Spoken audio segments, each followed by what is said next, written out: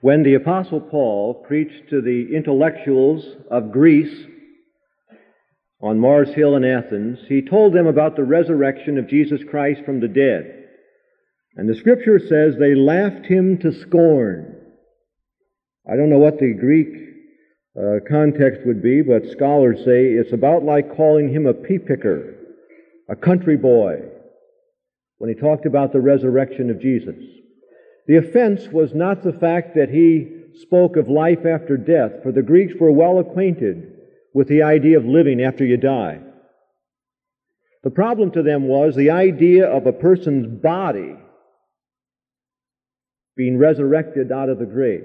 For the prevailing philosophies of first century Greek world are often put together under the general term Gnosticism.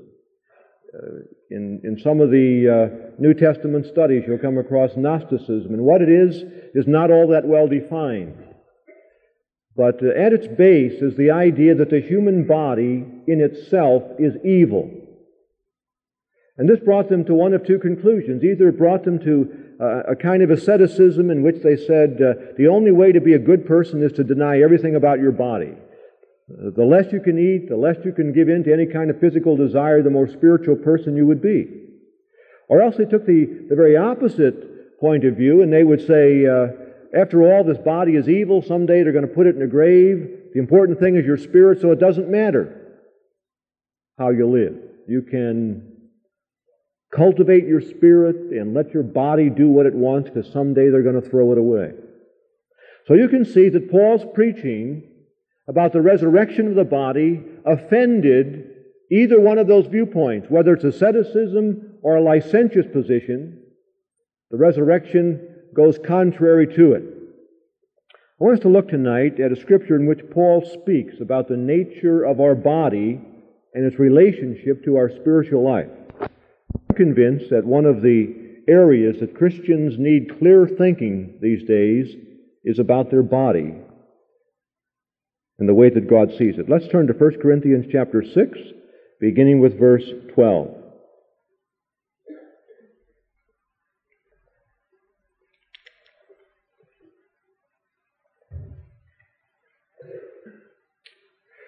Paul says, everything is permissible for me, but not everything is beneficial. Everything is permissible for me, but I will not be mastered by anything. Food for the stomach and the stomach for food, but God will destroy them both. The body is not meant for sexual immorality, but for the Lord, and the Lord for the body. By His power God raised the Lord from the dead, and He will raise us also. Do you know that your bodies are members of Christ Himself? Shall I then take the members of Christ and unite them with a prostitute? Never. Do you not know that he who unites himself with a prostitute is one with her in body? For it is said, the two will become one flesh. But he who unites himself with the Lord is one with Him in spirit. Flee from sexual immorality. All other sins a man commits are outside his body. But he who sins sexually sins against his own body. Do you not know that your body is a temple of the Holy Spirit who is in you, whom you have received from God? You are not your own. You are bought at a price. Therefore, honor God with your body. Now, it's very important for us to see that our body is not sinful. Our body is not an offense to God. It's a creation of His. And while the Scripture speaks at points of this body of sin, what it's really talking about is the fact that our willful nature that rebels against God expresses itself in terms, in the context of our body. The more we learn about the human body medically, the more amazed we get. And the growing mystery, which we cannot begin to fathom, is the relationship between man's spirit and his body. The ancient Greeks thought that they could divide those two things. You can live and cultivate your spirit in some sort of worship, and you can live like an animal on the physical level, and those two things will not bother one another. But we know that's not true today. We know that what we are physically influences our spirit, and we know that what we are spiritually influences our body. Skin specialists will tell you that many kinds of skin afflictions are very well related to the human spirit, and can detail cases for you when people will deal with their bitterness and anger inside, that their skin afflictions will clear up. The human spirit affects the body, and the body the spirit. Fatigue, that is such a problem in our modern society, is much more a spiritual thing than a physical thing. It is not the manual labor that we do every day that causes people to break down physically. It's the boredom and anger and inner rebellion and frustration that eat away and rot the human spirit. But there's a connection between these two. Out of Paul's text tonight, we can make these assertions about God's view of the human body. One, that our body is somewhat an expression of our spiritual life. What God is doing in me is going to be seen to some degree in my body. The way I treat my body, its demeanor and health, in lots of ways. Secondly, though my body dies, someday it will be resurrected, and I will receive a new body that in some ways will be an expression of God's saving grace in my life. 2 Corinthians 5:10 suggests that someday we'll stand before the throne of Christ, the judgment seat of Christ as believers, and every believer will receive from Him reward as to what has been done in his body. Our physical life expressions of response to God are going to be expressed in that day, and part of that expression is going to be the new body that the Lord gives us. And thirdly, Paul says very clearly here in other scriptures that God's redeeming work in us includes our body. We quoted this morning from 1 Thessalonians 5:23, where Paul says, "And may your whole body, soul, and spirit be sanctified and preserved blameless unto the coming of our Lord Jesus Christ." God's work of saving us includes our body, as well as our spirit and our soul. I want to leave these four conclusions that I think come from this scripture and others about our attitude toward our body. First, the scriptures tell us that we need to be grateful for our bodies, that they are God's creation. They're the dwelling place that God has made us to live, and they've been designed by Him.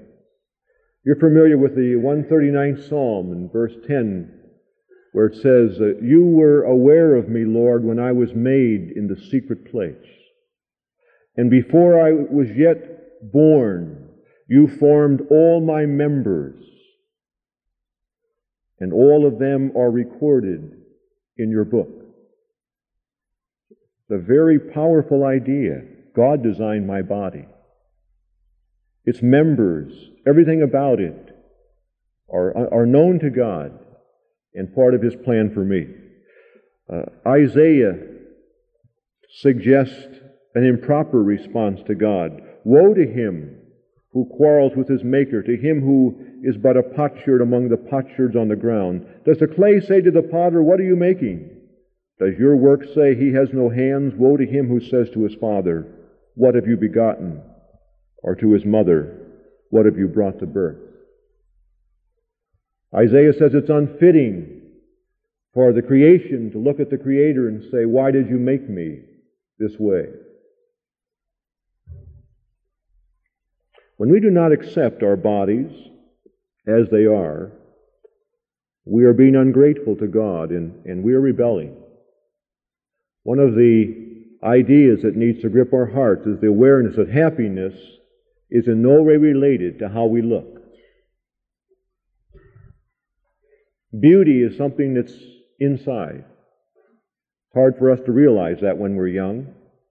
In the society in which we live that cultivates such a body consciousness and style and looks, so we're somehow convinced that happiness is all wound up in how beautiful you look. Not the case. Not at all. Happiness is bound up in how I respond to God and what He's made me to be. When I rebel against the body that I have, I am saying to God, I am unhappy with what you have made and I cannot accept it. And until the day we come to see that that is rebellion against God, and that the proper response is gratitude, we're not dealing on a proper basis with a very important area in our life that God wants to deal with. There's a submission to God that's part of His bringing joy in our heart, and part of that is to thank God for the body that I've given. Not only the way it looks, but its strength, its health, its energies. If Romans 8:28 is right, then in all the circumstances of our life, God uses that to the development of His plan and purpose in us, and part of that is what He's done in our bodies, and continues to do there. A second response the Bible talks about is the dedication of our bodies to God. Romans 12:1 says, Paul says, I beseech you therefore, brothers, by the mercies of God, that you present your bodies a living sacrifice unto God, which is your reasonable service. In the text we've read tonight from 1 Corinthians 6, Paul's saying that our bodies are a very important part of our whole commitment to Jesus Christ. He's saying to the Corinthians, you can't give your body to the prostitutes of Corinth and your spirit to God. It's contradictory to the whole nature of things. God calls us to holy living. He says that our bodies are part of the body of Jesus Christ. They're going to be planted in the ground, but someday they're going to come up. And my eternal life with Jesus Christ is going to involve a new body that is resurrected from this one being sown. And I cannot neglect the idea that there's a continuity there in a sense, because my body and spirit are one in my relationship to Christ. Paul wrote to the Thessalonians about that. He says, you know the commandment we gave you from the Lord Jesus Christ. For this is the will of God, even your sanctification, that ye should abstain from fornication, that every one of you should know how to possess his vessel in holiness and honor, not in the lust of evil desire as the Gentiles do, that no man should go beyond and defraud his brother in any manner, for God is the avenger of all such. And he who sins, sins against God, who has also given unto us His Holy Spirit.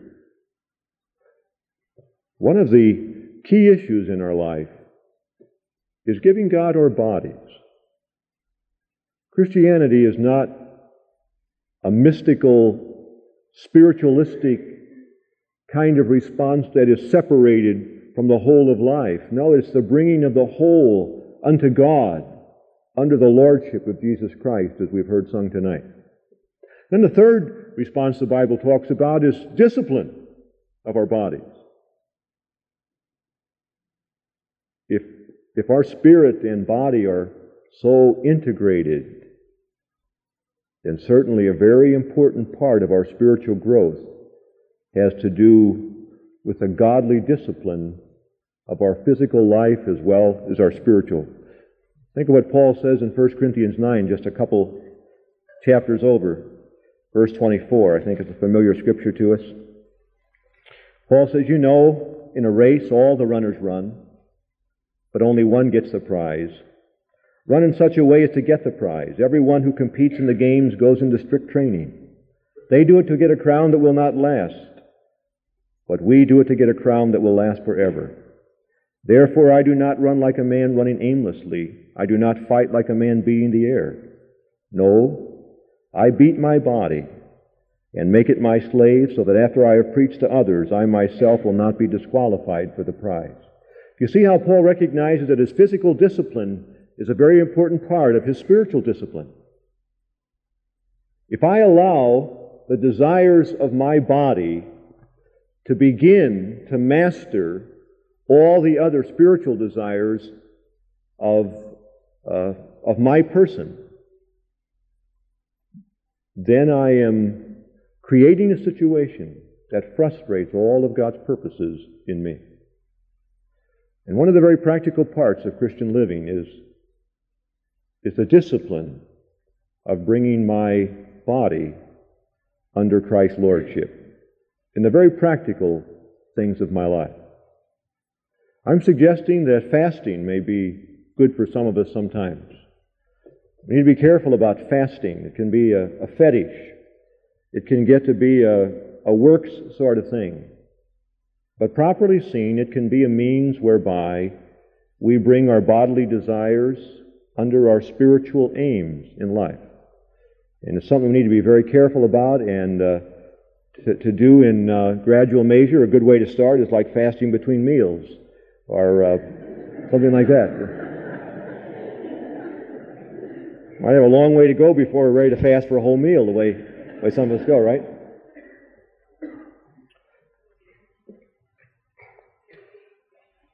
Proper sleep, proper diet, proper rest.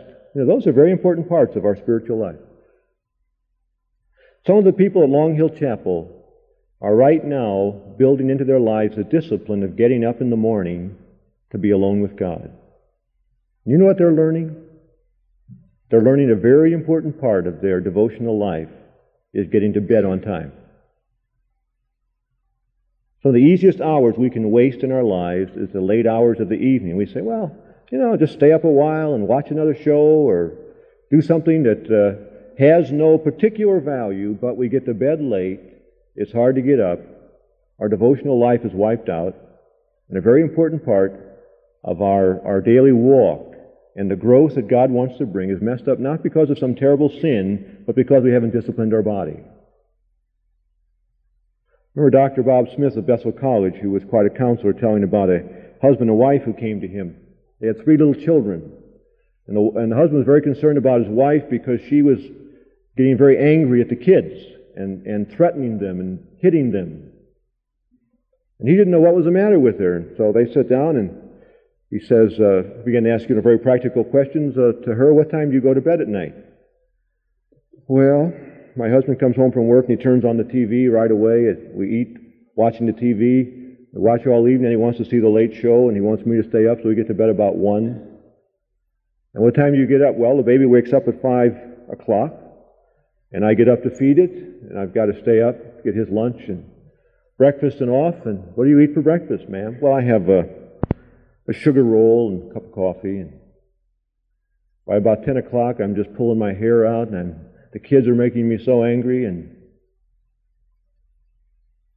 he said to the husband, well, do you get up some with the baby? And no, I got to work all day. I just kind of sleep in. He says, Doctor, what do you think about my wife? Should I commit her to some sort of institution, or what should I do with her?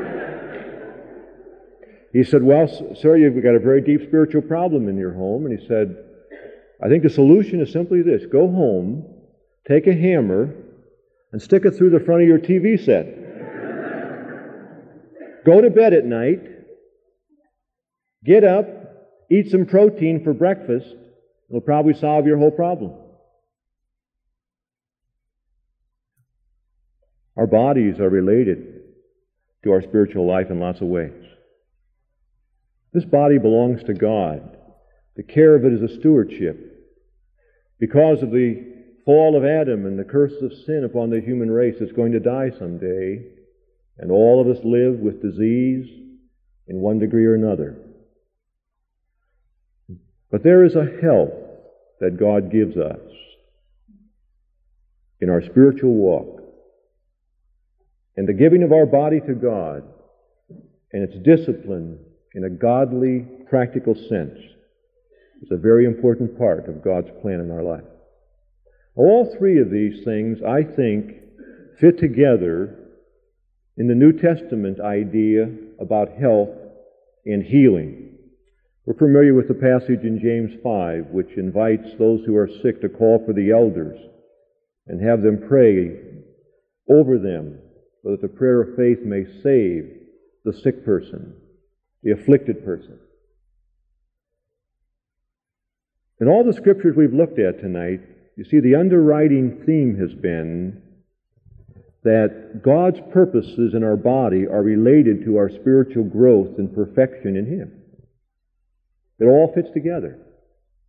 The gospel of the New Testament is not a millennial gospel in the sense that now, in this world, those who believe are all going to have perfect health, perfect wealth, no taxes, everything's going to be fine. It's not like that. You may hear that on TV, but that's not what the New Testament is saying. But it is saying that God's work in us touches our spirit, that He wants to perfect. And in the process, God is working His life in our bodies. It is God that does all healing. Whether we use medical science or not, it is God who heals. It is God who works in our bodies to perfect His purpose. We have a right as believers to come to God in our sickness and difficulty and with our physical problems and trust God to work in them and in our spirit to fulfill His purpose. The James passage, interestingly enough, talks about the fact as we come to pray that we ought to confess our sins to one another and pray for one another. For you see, it's tying together our spiritual growth and response to God with our physical condition and our need for healing. One of the damaging ideas that I think bothers a lot of Christians today is this old Greek idea that my body is a sinful thing. It's bad. If I could just get away from all its desires, I'd be all right. No, that's not what the Bible's saying at all. None of my physical desires are wrong. They just all need to be disciplined and given unto God and used unto His glory. God made this vessel of mine that I live in and the one you live in. Belongs to Him. And part of our lordship, of Christ's lordship in our lives, is to yield that to Him in our spirit and to allow Him to discipline it and us, and to allow it to be the channel through which He pours out His life in us and through us and to His glory and witness in the world. Let's bow together and pray.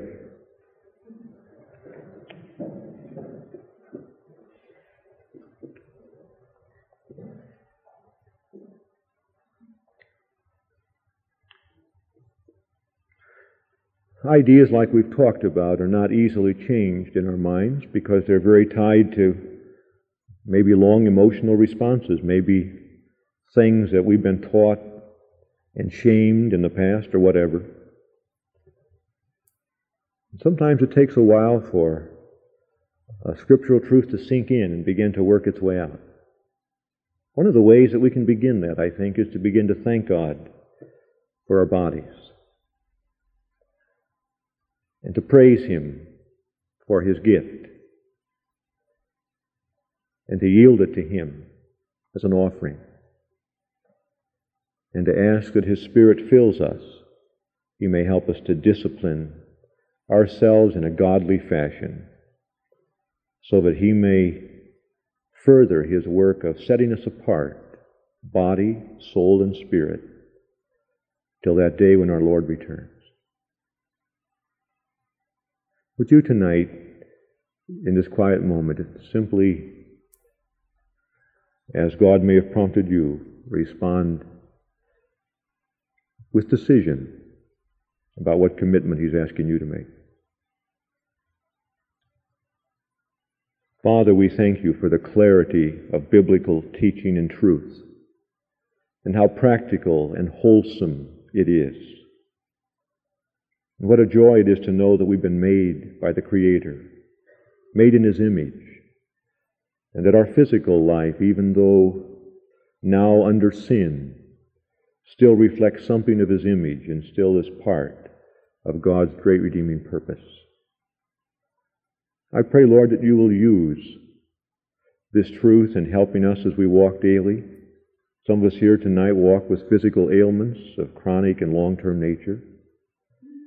And Lord, we need to understand that this can be all part of God's tools in our life as we thank Him and yield to Him to bring about the holiness of our life. Help us, Lord, in the sensual world in which we live, to not be drawn aside from a godly viewpoint of knowing that we need to walk in purity and that God is able to give us that. Help us to be able to trust You and to know a disciplined life with godly goals. We pray in Jesus' name. Amen.